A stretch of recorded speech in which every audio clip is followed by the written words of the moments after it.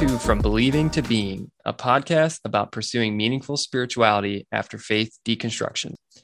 We're your hosts. I'm Karen. And I'm Dave. We're two former evangelicals having an ongoing conversation about what life and spirituality look like after letting go of our religious beliefs. Join us as we discuss deconstruction, Christianity, mysticism, enlightenment, and consciousness, and most importantly, how to experience this new way of being in the midst of parenting, careers, and going about our everyday lives. If you've recently left your faith or simply feeling pulled into a deeper way of being, we hope this podcast will encourage and inspire you and really just reassure you that you're not alone on this journey.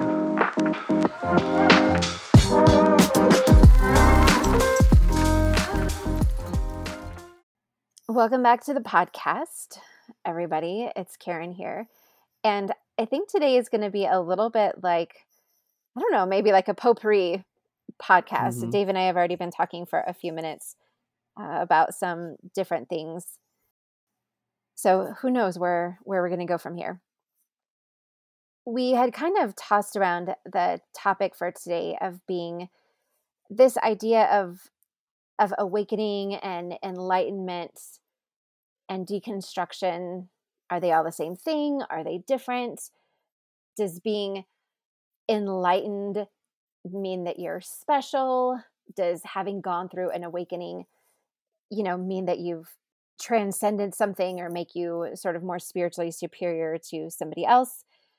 Just kind of tossing around those ideas, because in this circle of spirituality and even in deconstruction now, there's, talk about awakening and enlightenment and what that means and what that looks like. And so I know I've had some feelings around it, almost like an aversion to the word awakening and enlightenment, because it does seem to carry like a sense of superiority to it. But now that I understand it better, I realize that that's not exactly what it's about. So I think we're going to kind of start off with some of that, and then we'll just see where things go. Does that sound good to you? Yep, absolutely. And I'll just say, so yeah, I mean, we were having a great conversation, and we were just like, oh, we should probably actually like start something for the podcast. So it will probably really just pick up where we left off, honestly. Like, so we were talking about the butterfly analogy, and speaking of superiority and awakening and enlightenment. So the analogy typically goes, right? You're this caterpillar and you end up in a cocoon, typically some sort of like life circumstance that is difficult. I mean, I shared my big spiritual journey a few weeks ago, and it was all these different breaking points, different cocoons.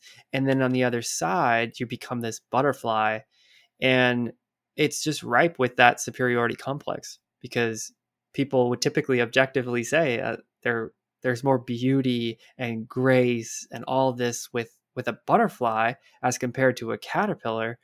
So yeah, it's interesting as we think about it from this lens, how I think you and I would both agree, right, that there isn't any superiority, and yet the metaphors so often used have superiority all over them, right? So it's almost like we have to backtrack on that stuff in a way to clarify what it is that we speak about when we talk about awakening or enlightenment or whatever, spiritual evolution. It all has connotations of, yeah, superiority. That's good. And I have struggled with that too. I feel in a much better place as we sit here today, but a year ago, 2 years ago, I definitely felt that. I felt like I knew better than others, or I was never like holier than thou, because that never really struck me. But like, again, I was more awakened or more enlightened or whatever. And that's just totally missing the point of what we're actually talking about. Mm-hmm. I was thinking about how the people who originally coined the terms enlightened and awakened, now I can see how they were trying to find a word that described the feeling that this new way of seeing gave them. right? Because I know when I went through deconstruction, I did have this sense, like when I let go of my beliefs about God, I did have this sense of my eyes being opened, of like suddenly I can see all the ways that that my thinking had been clouded by the all the religious beliefs. And so that sense, it felt like I was waking up from something. Like I mean, really, that would have been those would have been some of the words that I probably would have used to describe it as an awakening, just because the feeling that I had was like I was shaking off a dream. When I let go of all of that, all of those religious judgments and everything. And the same thing with enlightenment. Now I guess the way that I've understood it is that awakening and enlightenment are related, but also two different things. And to me, I would see enlightenment as being the ongoing little insights that you get as you like after you've woken up, after you've had this awakening, this different way of seeing, you continue to get like more and more insights, about what is happening to you or about how to see the world or things like that. That feels like enlightenment. You're seeing new things. Even the word insight kind of speaks to this sense of enlightenment, like something new is coming to the light that was always there, but now you actually have the eyes to see it with. To me, I think about those guys who first coined these terms, just trying to explain to people, this new experience that they had had. And now looking at us, hundreds, thousands of years later, being like, oh my gosh, shaking their heads like, we didn't intend for it to become like this superior thing, it's like holier than thou, like you said, kind of experience. That's not what we meant. We're just trying to describe what we felt. Right. Yeah. What comes to mind is it becomes an identification game, an Yes. ego game Yes. where, you know, I am enlightened. I've always had that perspective that if somebody says they are enlightened, they're probably not. If someone Right. says they are awakened, they're probably not. But even that is missing the whole point. Hmm. And as we were thinking about this, I did some Googling around for different perspectives. And the word recognition came Oh, up I a love lot, that one. like Yeah. recognizing and realization. And they kind of mean the same thing, Hmm. but recognizing something different, I guess, because it Hmm. could mean a lot of different things. We could get very specific in terms of what some of the mystics or yogis or whatever will say is, realizing a non-dual reality, there is just one essence that is unfolding.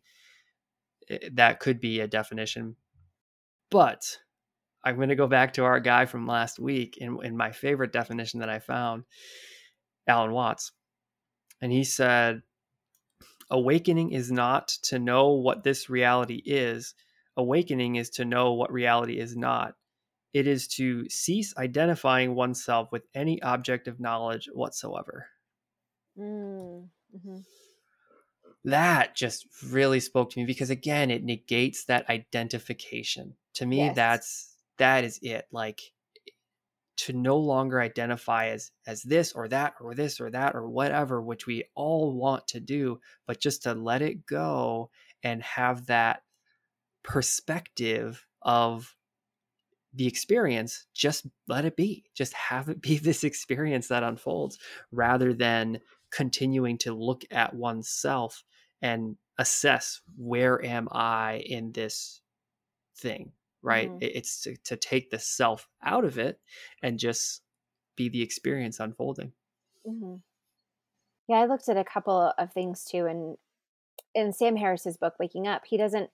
I couldn't find in my quick thumbing through the book. I couldn't find a definition for awakening from his book, but basically, he was saying something similar: is that waking up is sort of, or would be, a recognition that the small I, the self, is an illusion, right? I had this, Mm-hmm. so this morning uh, I had this image in my head of, so I was thinking about the butterfly analogy, and then I was thinking about the idea, that people will say this idea of awakening or waking up is, it's not personal. It's not like your ego necessarily recognizes anything. It almost at times can feel like something is happening to you that you can't necessarily explain. And I was thinking about that, and I had this image of somebody getting buried in the sand at the beach. And so, like you kind of dig out like a little shallow hole, the person lays down in it, and then you heap all the sand on top of the person to where only their face is there, right? And then eventually, like the person starts kind of moving around and just like moving their fingers, moving their toes, and on the surface it doesn't look like anything is happening, right? But something underneath is waking up, like is starting to shift, and then eventually after a while you start to see grains of sand falling off of the top, and then maybe a hand pokes through, and it's like, I've got a hand, right? Like the hand is here. And maybe the hand is like, the hand in the sense would sort of be maybe you, like our deconstruction, letting go of our religious identities. Like the sand would be all of those religious judgments. And we've broke through from that sand. And now we see our hands like, okay, well, that hand can also help clear away some of the other sand. And so your body keeps like shifting and shifting and shifting. And finally, as more of the sand falls away, it's easier for the remaining sand, right? It's easier for you to move. And so I had this idea that sort of is like what an awakening is to me. This entity that was always there, but you've heaped all these judgments and beliefs upon it, like we've talked about it so many times, all these other identities. And without you doing anything on the outside, inwardly, something is percolating there and beginning to shift everything around, and then it breaks through into your experience as something like deconstruction, or just a new awareness of social justice, or something else comes through, and then everything else can sort of shift and fall apart. But the whole point of it all is to reveal something that was already there. That it's not like the little I isn't waking up and gaining something. It's more like the larger I is just clearing away the little I to make itself known. Right. To make itself known and to make itself true, right? That true beingness that is waking up and moving and shifting and arising through the sand becomes the means in which we go about Yeah. this world, right? I think something that you've mentioned a few times is locus of control, right? Yes. So, the control in a awakened mindset. And to be clear, I think what one thing I understand about any of this stuff is it's not like a one-time thing that some Mm-hmm. people tend to think like, oh, suddenly you are this changed being. It's a shifting and a gradual realization, I think, right? Mm-hmm. And so it's almost like that gradual shift of control between the false self, the little I, the ego, whatever word we want to use to describe what we typically think of as ourselves, Mm-hmm. to letting the greater beingness that truly transcends us as individuals. I think to me that's where this stuff becomes really meaningful, is that the way in which I see myself going in the world, whether I'm at work or with my kids or whatever, is not the same me that I so often would identify myself as, right? That it's Mm-hmm. like there's this greater sense of who is dictating how I go about the world. And then Mm-hmm. me, this small I, is here still, right? There is always seemingly going to be this sense of myself as a finite being, but that continual allowing of that more awakened part of me to flow that transcends the little me, I think is how I see this kind of unfolding. Mhm. I was thinking with my little sand picture that anybody who has ever been buried in sand knows that you never get the sand off completely until like Hmm. you go home and take a shower and wash your clothes. And so I was thinking that, all those, like, we're always going to have lingering grains of sand, but now we know that we're not the sand. We were something that was buried under the sand, but we're no longer the sand. Um, so I like that you mentioned that locus of control, because I'll share that story again. That yesterday, I my husband had taken the kids out to go skiing, and so I was at the house alone, and I was going, like, doing some cleaning and taking care of some stuff, and I had the thought, I had a thought that I wanted to go get a drink or something from the gas station because we didn't have what I wanted in the house, and so I was aware that I'd had that thought, and then I'm going around the house, and the next thing I know, I'm in my car and I'm driving to the gas station, and it was so weird. I was just like, I actually said out loud to myself, "What am I doing?" I had this sense that something in me had not necessarily given permission to, like, go anywhere, but that my mind had had this thought and my body was acting in cooperation with this thought, and it was almost like they were living their best life without me even like, without me knowing. It was like I felt in a way a little bit like hijacked by my mind and my body, and it was so disorienting because I literally was there in my car driving, and I'm like, what am I doing? How did I at what point did I pick up my keys and get in the car and go here? Like, I didn't agree to this. It was so bizarre. And then eventually I was like, well, I'm in the car, I'm driving, like, I might as well just go get the drink that I want and, whatever. And I, like, entered back into this little, drama that was playing out. But it really did make me more aware of how often my mind and my body, especially before when I wasn't, like, aware to this stuff, but how often our minds have a thought and our body cooperates and we just go along with it, and that this stuff really is a shifting of control, like a being able to step back and be like, whoa, whoa, whoa, mind, body, I know that that's what you think you want to do or you think is important right now, but actually we're going to stop, take a break, have a moment. And it's not even a judgment of whether you continue to go along with what your mind body does. It just is the fact that, like, you're aware that there is a control element, like, in play, I guess. Do you know what I mean? Yeah, totally. And this is where I don't know that we've touched on it in our conversations yet, so better now than never. In some of the non-dual communities that I frequent, there is a ongoing debate about free will, Oh, which yeah. is hilarious because so much of the Christian answer for all of this is because we have free will. Right. I've heard that time and time again that, well, God allows pain and suffering because humanity has free will.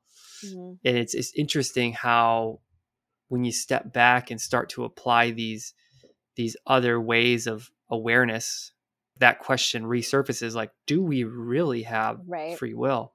And I know Sam Harris has talked about it. And I'm thinking of a Spira video that I watched recently where he was talking about that a little bit more. I don't think that he's ever publicly addressed it, although maybe he has. But either way, it's what it boils down to, as far as I understand it, is that where do thoughts come from and how much of what we do is a thought versus actual decisions, Mhm. right? Yes. is Yes. is deciding something a thought, and if so, where does that thought come from, and where does the control come from, the free will, right? And Mm. so, this, it's almost like this idea of giving up control to higher self, lower self, big I, little I, whatever. Maybe that's all just part of the illusion of our existence. And maybe that doesn't even exist, and that there isn't actually free will. And I know that that gets into ethical dilemmas of consequences and all that. So I don't want to even like go there, because of course Mm.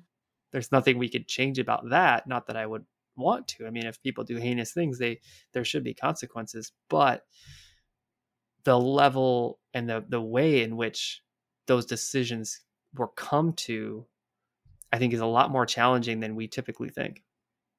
Yes. Yes, absolutely.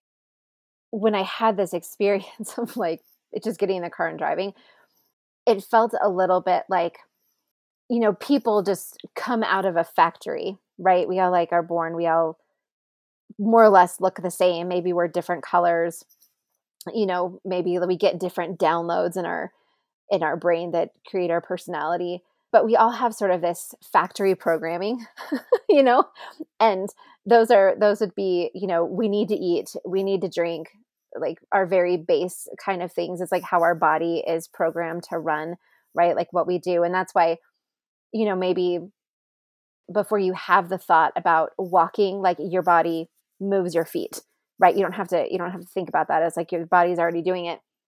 So we sort of have like a factory program that, is our evolutionary programming. And then there's also the nurturing stuff, right? That nature nurture, the nurturing stuff that is programmed into us by way of our experiences. And so when we get to this point in our life, it really is hard to say are we really free, or have we just been so conditioned by our factory programming and all of these other previous experiences? Like, do we really have a choice? And I know there have been times in my life when I've been faced with a choice and it didn't feel like a choice because of everything else that seemed to be weighing in on it.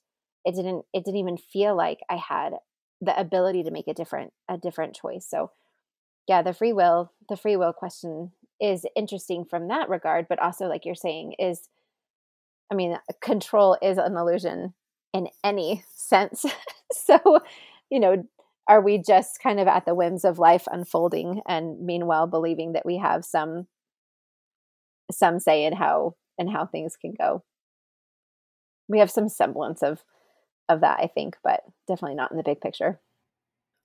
Yeah, and I think that if I'm to best define what enlightenment is, like what it means to be operating from a frame of reference that is enlightened. And again, not that the individual is enlightened, because Right. that's always a misdirection, but there is like a state of mind of enlightened way of seeing. Anyway, um the screen analogy comes to mind. And the screen is the base through which everything is appearing. And so to be in a frame of reference that is enlightened is to realize that what is happening on the screen is is happening, and there is no element of the screen that is dictating what is happening, Hmm. right? It's just happening, and the we are just here to see it unfold. And it's really it's a destabilizing thing, and it's not what the ego wants to hear, Mm-mm. right? The ego wants free will. Ego wants there to be control, because without that, who is the ego? Right? Who is the little I Yeah. if there is no control, right? Yeah, I had a similar thought. So the screen the screen thing I like, but and Rupert Spira is a good one for this. And also, was Ramana Maharshi the one that also I think talked he's the about one this? who kind Maybe of started that started it. analogy. Yep, yep. Yeah. So they talked about it, and it's a good one. The idea of the movie screen and how you project movies onto the movie screen, and the movie screen allows the movies to play, but is not actually part of the playing of the movies. Hmm. I had what I think is a little bit more of like a higher level analogy to offer. And this is about how we're all like decorated sugar cookies. Very keeping it real here. Um, I was thinking back to when my kids and I made sugar cookies for Christmas. So, right, like you have this dough that is just a big, like a big lump of dough. But then you take these cookie cutters and, you cut out gingerbread men or stars or circles or stockings, reindeer, whatever, Santa hats. Like you can cut out any different shape that you want. And then you decorate them. You put sprinkles on them. Some people get super elaborate. You can make your frosting all nice and shiny. You can have little silver glittery things. And it's like, I feel like we're all these decorated sugar cookies. Some are really beautiful and have all sorts of different things on them, and others are just plain. And we're all talking about, like, we're all judging each other, like, oh, I'm a star, I have, like, look at this, how nice I am decorated. And the the waking up part is realizing that you're just dough. Like, you're just dough that happened to be cut out in the form of a star. And the decoration, would be like our identities and maybe our privilege and all that kind of stuff, but at the heart of it, you're just dough. And that there's, like what you're saying about the ego not wanting this, is there's this real ego death. And the one that, the one that I have like really had a hard time with is that you realize you're not special. And the ego wants to be unique and have a purpose and believe that like there's a reason that it's here in the world, right? But this stuff is basically like, no, you're just dough. There's really nothing all that special about you. And our egos fight against that so hard. And it really is, it's not an ego death because you never actually like kill the ego and you don't want to, but it is this thing that you have to grieve. You have to let go of the belief or the desire to be something super special. And exactly like you're saying, like the ego does not want that. The ego wants to maintain control, wants to believe that, if it just puts another identity on, or if it just acts a certain way or achieves something, then, that it will be able to continue existing and maintaining control over life. But really, it's just, we're all just dough with different decorations, on it. And I think the end result, or maybe not the end result, but like after you go through that place of grieving that you don't have as much control as you want, or that you aren't special, then you can engage the world almost more from like a pure place where you can look past everybody else's decorations and see that they're all just dough too. And that we're all just like playing this weird game. But like overcoming the need for control and for that desire to be special, that desire for control and like desire for significance, I think Hmm. that's Yeah. that is not fun. Yeah. Yeah. I think that's a part of the awakening. That's dark nights are Yeah. like that. But I just want to say, when you first mentioned the dough, the sugar cookie analogy, I was So like, lame. no, no, no, no, no, no, wait for this, wait for this, because when you first mentioned, I'm like, I just no, I like I really, that was what was going on in my head. I was like, I just like the screen analogy better, and truly, that like part of me does, but here's the difference. I think that the sugar cookie analogy is much more approachable, and it's less like, I can't think of the right word. Esoteric comes to mind. Maybe it's esoteric, but like think about like a Spira and a Ramana Maharshi talking about how our ultimate nature is awareness, right? And Right. that screen is awareness. It's like it's helpful for people like us to have that conversation, Yeah. but it's not so helpful for people who just don't have an interest in that. You just like go right over their heads. And so I do like the dough. And here's the other thing I really like about it. So go back a few steps, right? Mhm. Is all right, so there's all these ingredients that go into the dough, whatever. Dough doesn't know what those ingredients are. So as we talked about last week, we don't know what the ingredients Right. that make up us. We don't know Yes. how that happened. We Yeah. don't know how this experience came to be. And here's the part that I like the most about it is when you're making cookies, you don't you don't individually make each one. Right. You don't start the ingredients and then put them together, and you put one big thing of dough, right?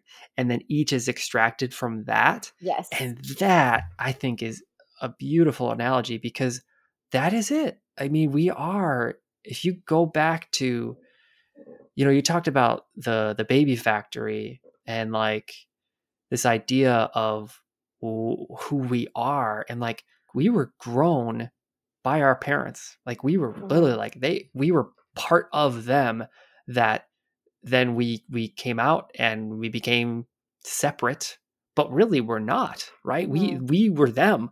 And then if you trace that all the way back to whenever humanity started, there was a singularity of the human species, and so we're all that. Mhm.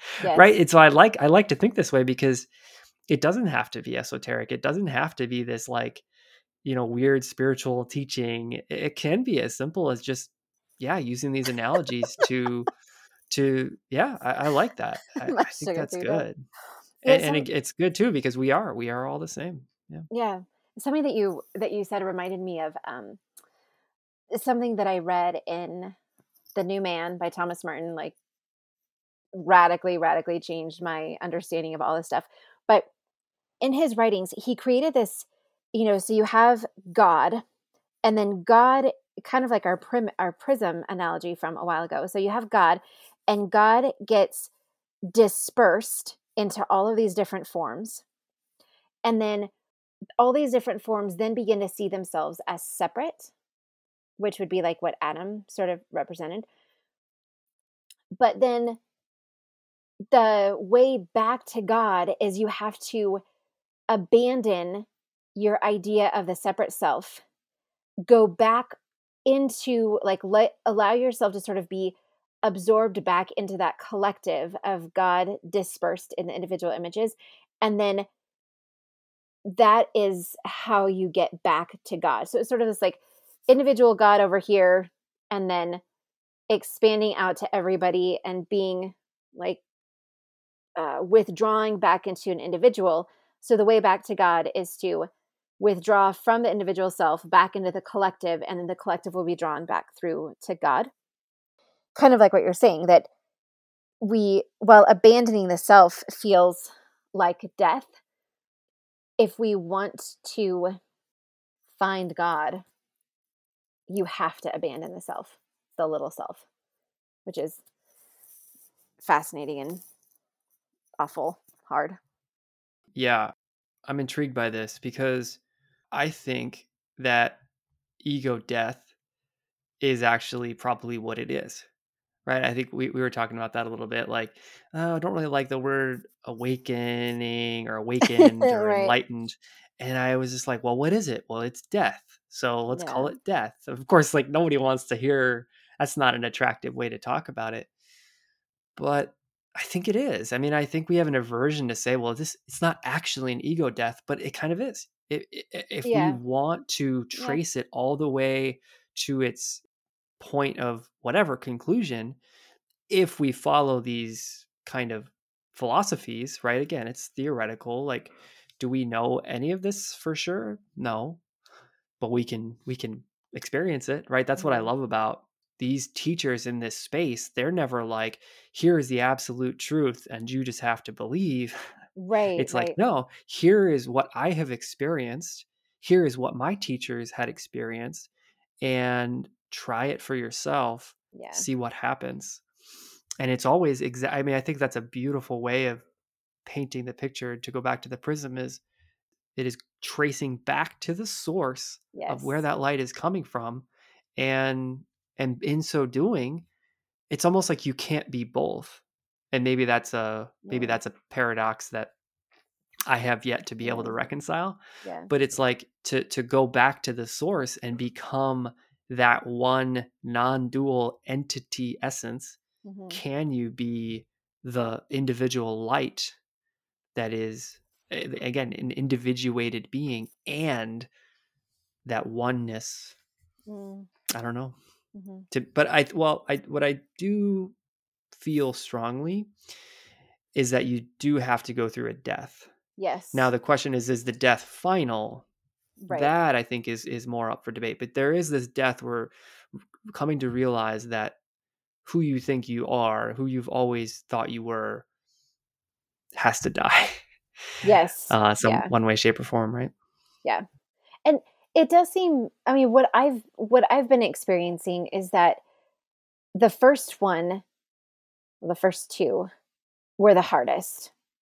Setting aside my identity as a Christian and then my, self-imposed identity as a writer were the hardest ones, the most agonizing, the most like fraught with anxiety and fear and everything.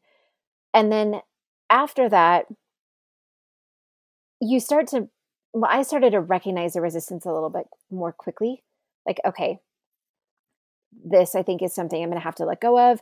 And it's not easier, but you just start to recognize it more quickly. And I think we've talked about this before, so that it becomes a little bit easier each time. I mean, it's the identities that you cling to the most that define you the most that are the hardest to let go of. And so, I mean, for people who who feel really strongly about more identities, um, then it's going to be those deaths. I think are going to continue to feel hard for a while, and then once you get into it, I mean, there's lots of areas I think I still have dying to do, but at least recently over the last like 6 months or so, it's felt a little bit easier. Have you noticed that too? Well, yeah, I guess I'm different. I can't say that I've ever really felt a strong resistance against it, but a lot of the identity ego deaths that I've experienced were more the way of the cross, as Eckhart Tolle calls it, where like you go through enough hardship that you just have to let go. And so it's never been difficult because it's always been liberating to Mm. get to a point where I just have to let go. But I do have this question, and we're gonna get weird if that's okay, Yeah. because we haven't been weird yet, right? We're all So sugar cookies isn't weird. no, yeah, I'm obviously kidding, but we're gonna get even more weird. So, what about identifying as anything? What about identifying as a person? Like, what are your thoughts on that? Because that's where I'm drawn. Is really even letting that go, because to me I think identifying as a person is still just another story that we tell ourselves to coexist in this thing we call the world, the earth. But is it something that is fundamental to our experience, or is it just a story? I mean, I'm right there with you. I mean, even just this morning in a talk with some friends, my friend was going on about something, and in my head, I'm just like, "That's because you still believe you're a person." That was what I was Yeah. thinking, and more and more, it's starting to feel like my experience is starting to go there more. I feel like that's something that I am just starting to realize that what I am is more of that like collection of ideas, collection of memories, collection of habits. I mean, even going back to the factory, like that factory sort of a thing, it's starting to just feel so bizarre to me that we put so much emphasis on like this outward thing that we present, whether it's a body or whether it's a job title like actions or something, because it's almost like we're almost embarrassingly human. We're just so much the same at our core. Like if you line up a bunch of men and you know or women or whatever and they're all naked and you line them up and you make them turn around, they all look the same. Like it's just this like it's so mundane to be human.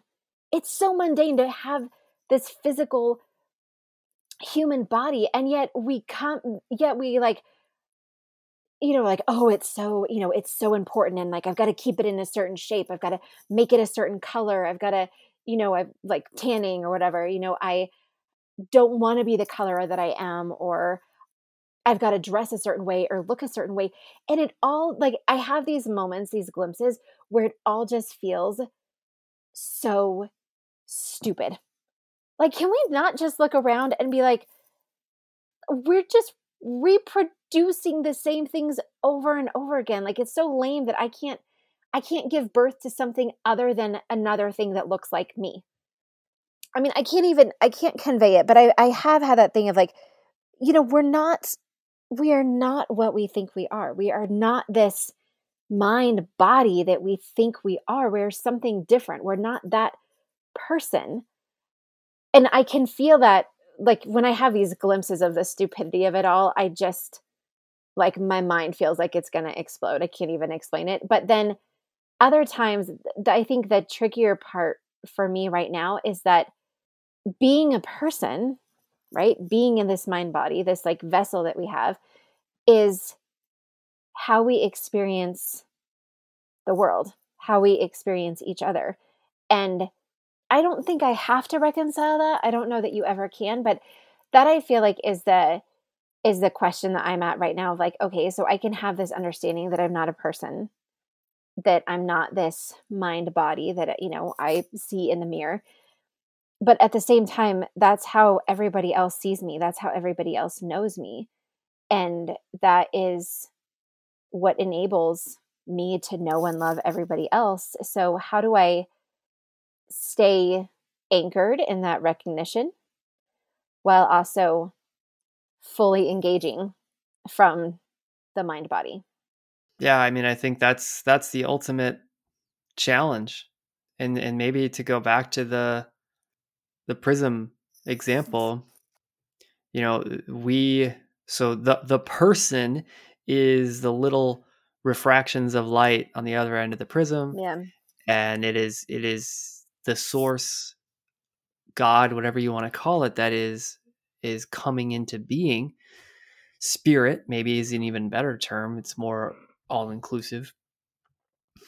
And this, what we're talking about, to for the person to choose to let go of their personhood, is to return, right? And then the question becomes, now what? Right? I, Yeah. I think that is, and it's what Spyro would talk about as, so the spiritual path or non-path, right, is 12 chapters, and the first chapter is that realization Hmm. and returning to the source, realizing that that is your true nature. And then there are these other chapters of figuring out, okay, now what? Hmm. And I think that is the ultimate challenge that we face. But I think it's so important that we pause there, because it's so easy to get bought back into the illusion that what we are is a separate self, is the Right. little refraction of light. So Hmm. it's almost like maybe life is a continual oscillation between the two, Hmm. because you're always the same. You are always the same thing, even if you Yes. are appearing to be this refracted light. You are still the same light that is coming, right? Hmm.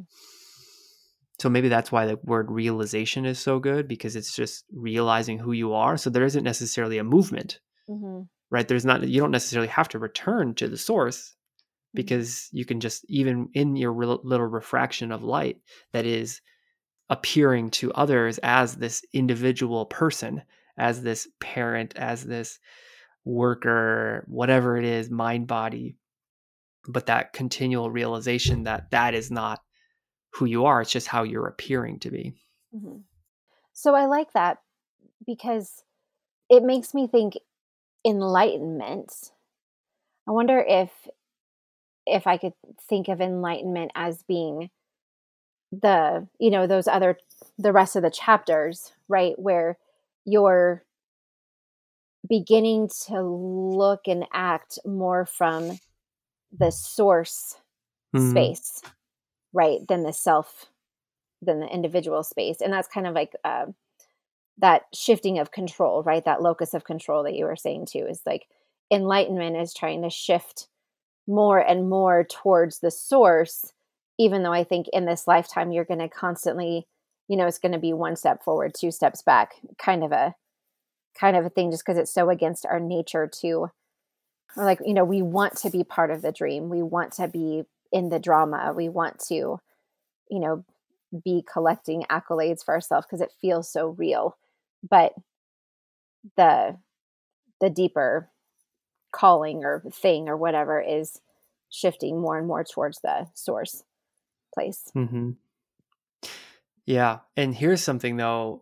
One of the things we were talking about before we started the actual podcast was, the motivations in this stuff, right?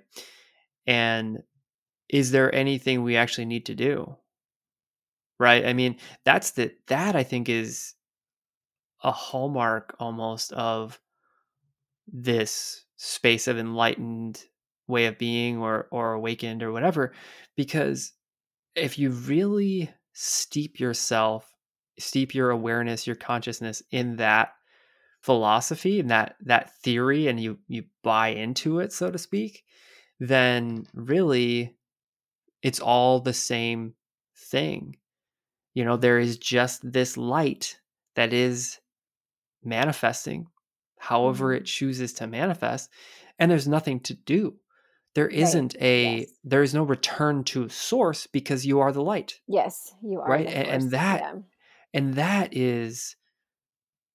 is freedom, Hmm. because that helps us to realize that all this striving that we do in life, all this like wanting to get somewhere, or having this objective, this thing we need to do, it doesn't really matter. Not that we shouldn't do things. I mean, some people decide on that from this state of mind, but that it's nowhere near as important to do, because whatever we do, it doesn't change what is actually the source of what is unfolding. Hmm. It just changes how it appears, but it doesn't change the essence of what is unfolding. Hmm. It makes it really hard to talk about some of this stuff because you have, and I understand more now why Jesus always used parables, Yeah. because Right. it's really hard to find words to explain it, because you're right. I mean, we talk about it as like, oh, the source and this and but you're right that it is like the sugar cookie, like a sugar cookie star praying, please, I just want to be something that is beautiful and moldable. And it's like, well, you are like your dough. Like the very thing that you're seeking is the thing that you actually are. And that is, kind of what the awakening, right? The awakening part is realizing that you are that you are the thing that you have been seeking. And yeah, I mean, there's people out there that don't want to say I am God, or I am the source, but in a way it's true. I mean, we say God and we mean omnipotent and omniscient. It's like, well, no, I'm not a genie. Like I can't wave my magic wand and cure diseases, but that we have, which I guess now we would say consciousness, right? Is like what is present in us is the same thing that is present in everybody, and that in that sense we're all the source, individually and collectively. Right. Yeah, I mean, to tie the dough analogy, the dough in the case of the teaching would be awareness, Yes. right? Yeah. That awareness is what we all share, that everything that is happening in this very moment, our conversation, is happening in awareness. Yes. Without awareness, this wouldn't be happening. Yes. So that's, you trace it down to the ultimate source of being. It is awareness, and that is the dough. Mm-hmm. And something that, as you're talking about the dough and this idea, or the cookie, and now I'm changing it to, by the way, I'm changing it to be little gingerbread men. So I hope you Okay. don't mind. I'm changing the analogy because I like to picture it as the gingerbread man, and you know how the gingerbread man wants to come to life or whatever. Oh, yeah. Oh Um, my God, such anyway, deep meaning and a simple story. yeah, right. But think about it. So the gingerbread man, the cookie, wants to become something else, wants Yeah. to have a new hat or new stars or new buttons to put on or whatever, or it wants to have other gingerbread cookies around it. Like, and I think that is very tied into how our mode of being in this world. Mm-hmm. How often do we find ourselves like, I want this, I want this, I want this. And if we go back to the cookie analogy, all that that's doing is it's cementing us into this idea that we are a Oh, cookie, and it's right. causing us to forget, or not forget, it's neglect. It's causing us Mm-hmm. to neglect the actual search of what we really are. So the Yeah. more that we pursue externally to put onto ourselves, or the more that we want to fulfill this human life, the less likely we are to trace back to find out that we are dough. Mm-hmm. And that's, I think, why the breaking can be so useful. Speaking from my own experience, like, we break, we reach rock bottoms, things like that. It forces us to go down and Mm-hmm. back to the source of what we really are, because anything else that we applied to ourselves isn't working. So we Mm-hmm. have to let it all go. Mm-hmm. Mm-hmm. I had a friend. She was listening to our podcast last night, and she texted me, and I think she was listening to episode 2, maybe, but she asked me if, what did she say? She said, "Can you be?" I'm going to look up her question because it was a good question. She's in a place where she's really feeling passionate about wanting to make a difference for some people in her career. And she asked me, so can we be the experience and world changers? She was like, can we be in that anchored place, right, of awareness, and also go out and change the world? And initial response was like, well, yes and no. I mean, it, because, and I think that is, that's kind of what you're getting to, is that the more that we believe there's things to be fixed, and there's things to change, and that we have to do this and that and become this or that, then paradoxically, the farther we get away from the source. But then once you know what you are, then you can, in theory, right? Like, I feel like this is the place where you and I are both kind of like waiting to see what's going to happen. You can Hmm. still go out into the world and do great things, but it just is coming from a different place. It's no longer coming to fix the world because, the world's going to hell in a handbasket. It's more like, I love I love people so much, like, I want to make this dream more beautiful for people, right? Hmm. Well, and I would encourage your friend. I don't know if you would have mentioned this, but look into that, the notion of bodhisattvas. Yeah, I think we touched on that last week, and we yeah. maybe have touched on it in a few episodes. Like, that's really it. Mhm. It is exactly what she's asking about. Because, it's funny. My first answer when you posed the question, I think your answer is better. Maybe not that it really matters, but my first reaction is like, of course, you can do Mhm. whatever you want, because that's the truth, right? I Right, mean, right, I right. think where your answer is more helpful. My answer, they're both true. Yours is more helpful Right. because the truth is, you can do whatever you want, because again, we are all it. Yeah. We are all the light that is manifesting. So whatever we do doesn't really matter, but it's almost like you're going to be more effective at the doings, so to speak, if you're coming from a place of awareness, of more of an enlightened state of mind. And And that, detachment. I think, yeah, and that is Yeah. where your yes and no is more helpful, because you do have to reach, well, I don't want to say you have to, because Right. I don't really know. Yeah. I'm always reluctant to speak so dogmatically about anything now. But I think you have to reach a point, like you said, that you don't see problems. Hmm. Because, and Eckhart Tolle says that really well. Problems are makings of ego. It's the Yes. ego that is Yes. so good at finding problems. And so coming from a place where you realize there is no problem, and yet, as you said, still want to create a certain experience in the world, Hmm. that is it. So yeah, that's good. I love the question. Right. And that was kind of my thinking, is that definitely along the lines of what you were saying, 100%. And also that if you are trying to change things without potentially going through some of this stuff, and you're coming entirely from an ego based thing, there's going to be a lot more emotional suffering, right?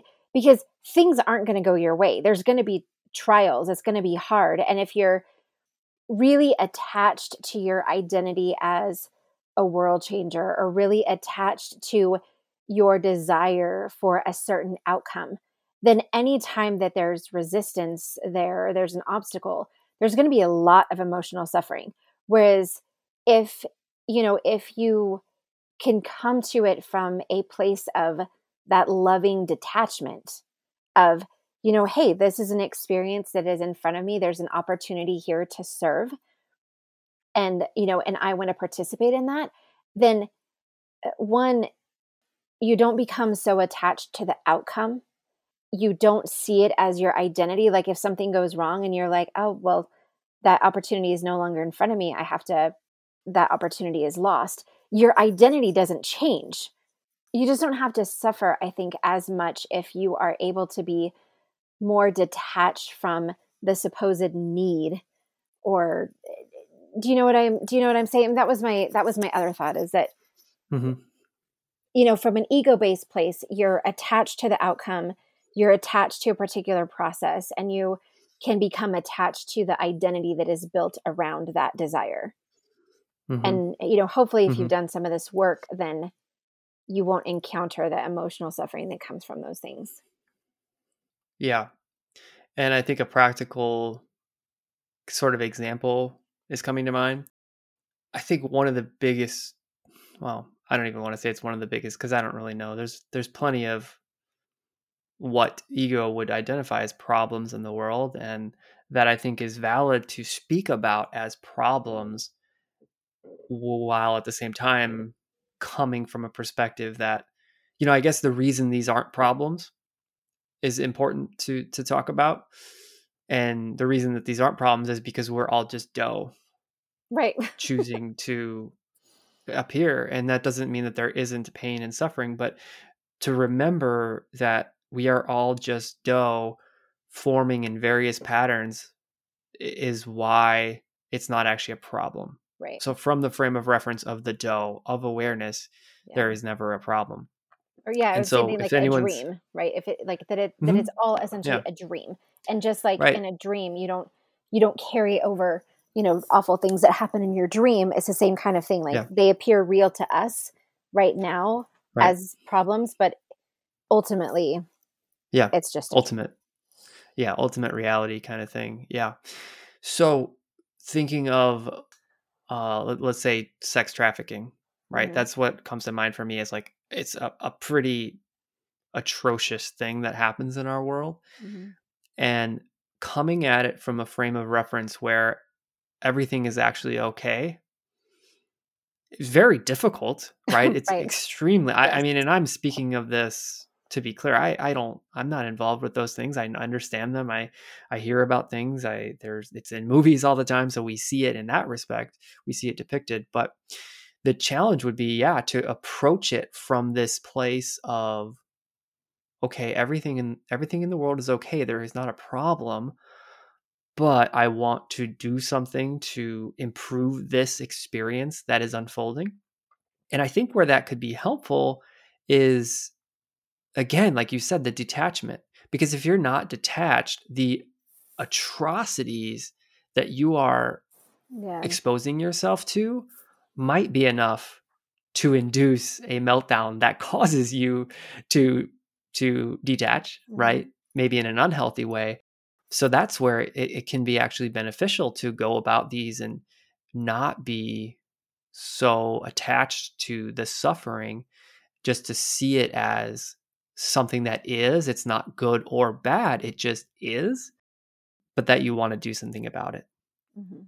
That is, yeah, it's we're out of our depths here. I'll say for myself, but that's the theory of what kind of a bodhisattva would do. Right, right.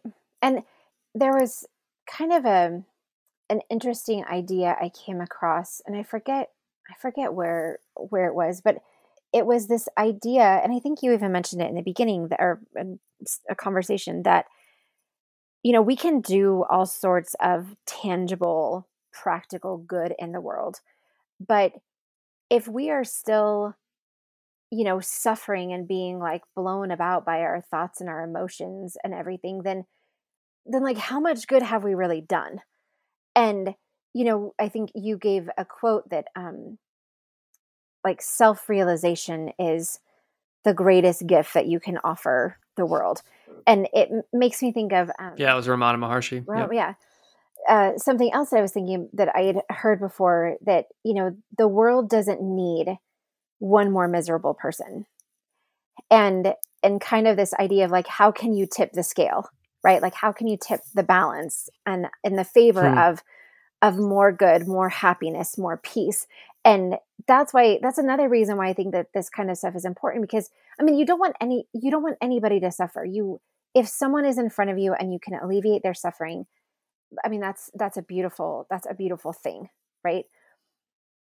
But at the same time, if you're engaged in uh it's not even has to be circumstantial, but like if you're coming from a place where you are genuinely unhappy in your own life, have you really tipped the scales for the good, or is it just like a superficial contribution? And I don't know, like there's no judgment there. I think it's an interesting question, and it has helped me in guiding some of my choices. Like I think, oh, if I like, oh, I should do this, but it's gonna make me really like it's gonna make me unhappy. I know from my past experience that like this is not what I want to do, but I feel like it's what I should do. And then I think, but the world doesn't need another miserable person. You know, I can do something different and tip the scales the other direction in a way that's away from depression, away from anxiety, away from being miserable. And so I think that's the other thing too. If you're like you're saying, if you can't be detached, then you could put yourself in a situation where the circumstances and the outcomes are so depressing and awful that you end up becoming depressed and miserable yourself. And then I don't know, is that in the world's best interest? I guess there's a couple answers to that, because in one answer, it's like, sure, it doesn't really matter, Right. It right? I doesn't mean, really I matter. think where we're coming, that's where this stuff is Yeah. really tricky, because really from the most fundamental element of all this stuff, like none of it really matters. Yeah. From the person part of Um, it, all the person stuff doesn't yeah, matter. right. And it's like one of the things we were talking about, the mainstream spiritual and religious teachers, and whether it's religious like Christian teachers, or whether it's New Age, whether it's Eastern, whether it's mysticism, whatever it is, they're never going to say none of this matters, right? Right. Yeah. Because that is not what sells books. That is not what Yeah. draws viewers. People want there to be their meaning. People want there to be individuated meaning in Hmm. this experience.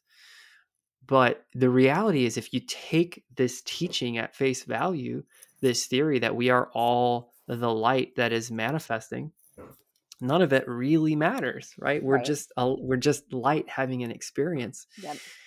And that's, again, I don't want to say like nihilistically, because it's hard, right? It's easy to come across and sound nihilistic, but if it is what it is, then it just is what it is, Mm-hmm. and then there's a peace in that. I think that, the fruit that I sense and experience the most from steeping in these perspectives is peace. That's just Mm-hmm. like, well, if it is what it is and everything is just fine the way that it is, that's peaceful. Mm-hmm. It's, Yeah. and there's like a neutrality behind it.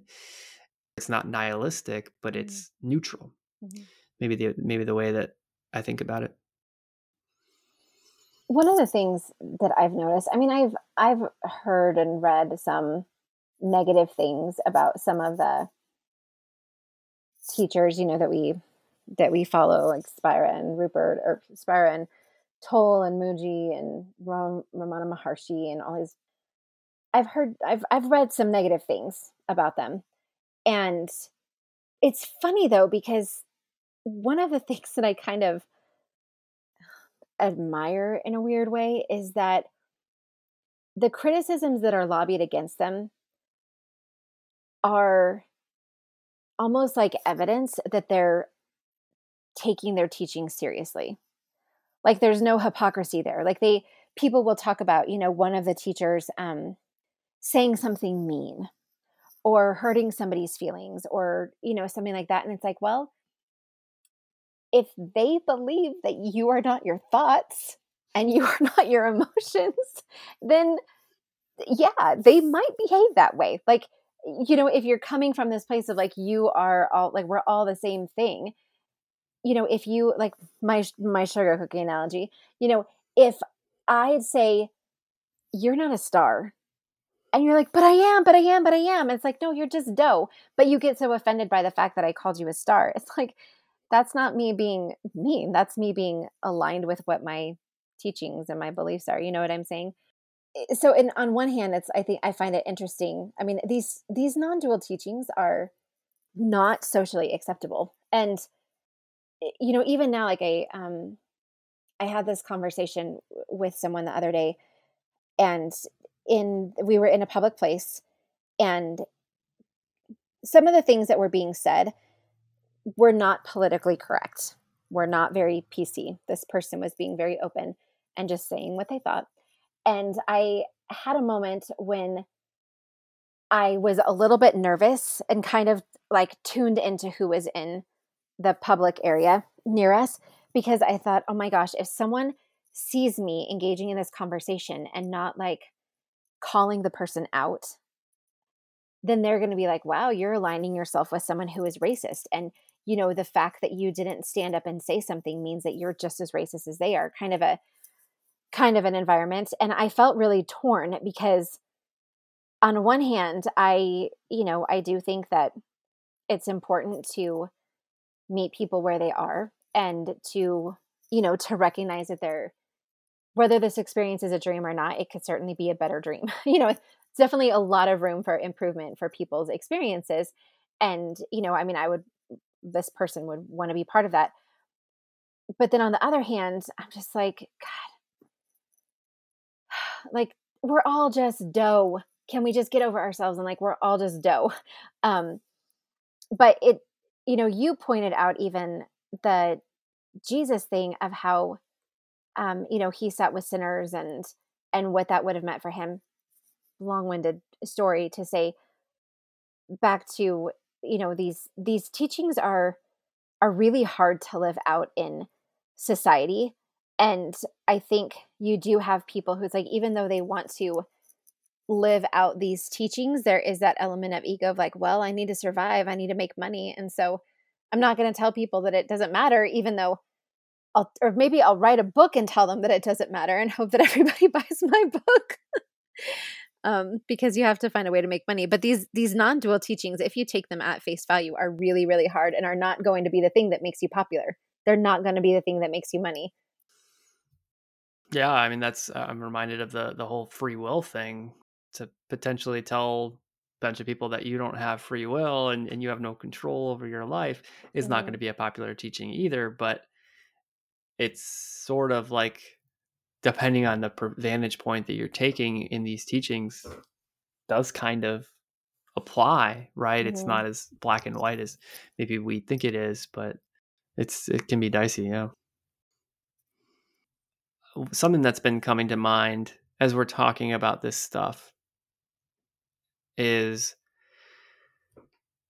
how do we do it, right? I mean, how do we actually reach these states of mind or no mind? So what are quick high level, and I know we talk about it in other podcasts, but I think it's always good to refresh. It's like, as we talk about this real grandiose philosophical implications, what are the ways in which we can actually reach these ways of being?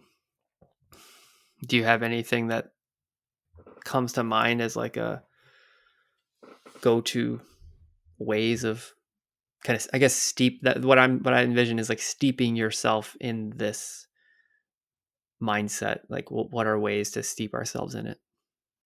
I mean, silence is the biggest thing, right? Just feeling that sense of either oneness with everything or just a sense of nothingness, Hmm. because it's one and the same in a weird way, just like allowing yourself to be nothing. And I think too, I mean, the along that line, it's like now I find comfort in being nothing.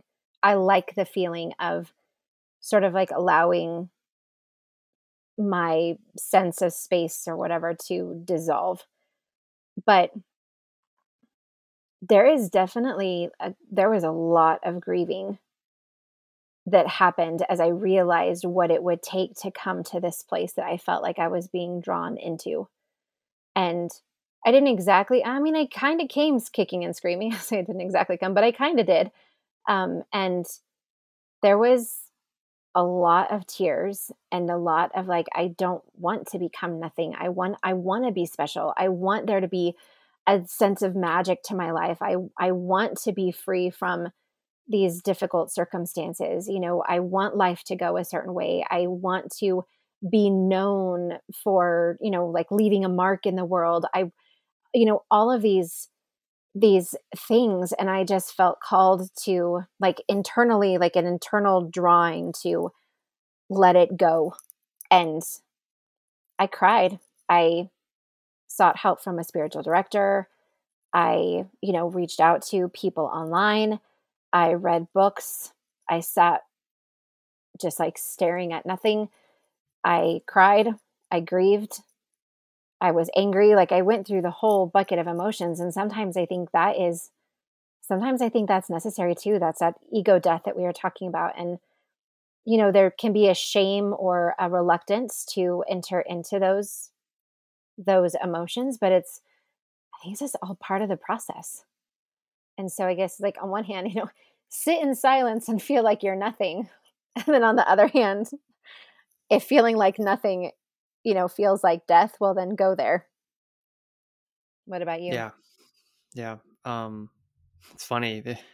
Silence is the first one that came to mind, and it is. I mean, silence is good because it's the ultimate practice to let go, right? To be fully silent is to let go of the thoughts. Be still and silent. So Hmm. let your body just do what it's gonna do. You don't have to do anything with it. It's literally just sitting and being Yeah. still and silent and just basking in pure awareness. I mean, that is Hmm. probably the ultimate practice. But in terms of mental practices, I know mental practices help. And what another thing I was coming to mind, and you actually hit on it quite a bit there, is this idea of allowing. Yes. So important, because it's the opposite of resistance, Right. right? Resistance is what so often keeps us rooted in a kind of negative space. Yeah. And if we just allow whatever is happening in each moment, if we just allow it to be, that I find to be so helpful. And then the last word, and again, it's kind of a mental exercise, And I love that we talk about this because I've never even thought about this for myself to describe it this way, but it's something I practice from time to time. And I call it isness as I was Mm, reflecting isness. Just it's kind of like allowing, but it is just basking in the isness of now yes. in whatever moment it is, right? It's just this is. This is. And so it's allowing whatever to be is without needing to change anything. But it's just, yes, this is. Because that is it. I mean, we can't deny what we're experiencing. We can't fabricate it. It is what we're experiencing. And I think just fully allowing it and fully embracing the isness of it can be really, really helpful in this journey. Because and the reason that I think it's important to touch on these things is because there's two ways to deepen our realizations, right? It's practices or it's pain and suffering. That's it, right? So helping people Yeah. avoid the potential pain and suffering route is ideal. But Yeah. you know, maybe that's what's going to happen anyways. Whatever's going to happen is going to happen, though. Mm, yes. Well, that feels like a pretty good place to wrap up. Yeah, And as usual, if anybody listening has additional questions or thoughts on this, or I don't know, is there's any way that we could help you or support you on your journey, reach out to us at from believing to being at gmail.com. And we look forward to, yeah, seeing you guys on a future episode. Take care.